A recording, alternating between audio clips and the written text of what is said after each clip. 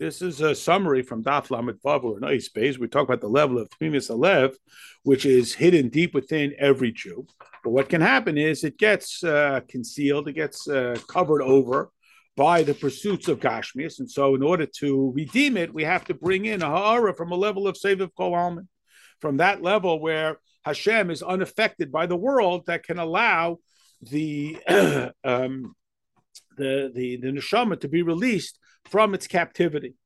And this is the idea that the malachim, they only bow down to the level of, they're only aware of that level of expression of Hashem, but the neshama is essentially accessible, or has access, or can reach that level of Seviv Kol Almin, and that can release it. Like we said before, that the man who kills the snake can marry the king's daughter. That is, he goes out to battle against his enemies or on his enemies. That is, he goes higher than his enemies, back to the origin of his enemies, higher than that. And therefore, he's able to take captives. That is, he's able to rescue that aspect of his neshama that is otherwise being distracted by the pursuit of material indulgences and so forth.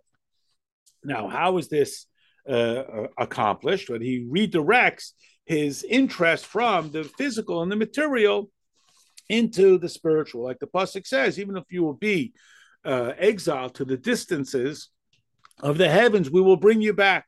That is, even if we are otherwise distracted by our concerns for Parshas and so on, we'll be brought back. Then the Parshas says that you will see this beautiful woman. What does it mean, this beautiful woman? This is a reference to the neshama, which is created in the image of Hashem, which is, of course, beautiful. But Tselem, that's now been brought down into captivity. And the Maimer goes on to describe that Tselem is the combination of the letter Tzaddik, which is the 9 internal characteristics, not Malchus, which is expressive, fully developed. That's 90. Lamed is the 3 of the intellect. 4 is the intellect and its expression.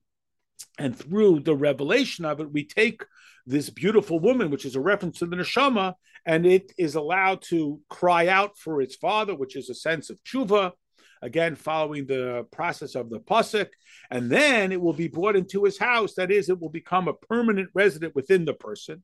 He will allow its hair and nails to grow long, which is a reference to the shallowness of the hair is of the intellect, the shallowness of the midas is in the nails. Those need to be harvested appropriately.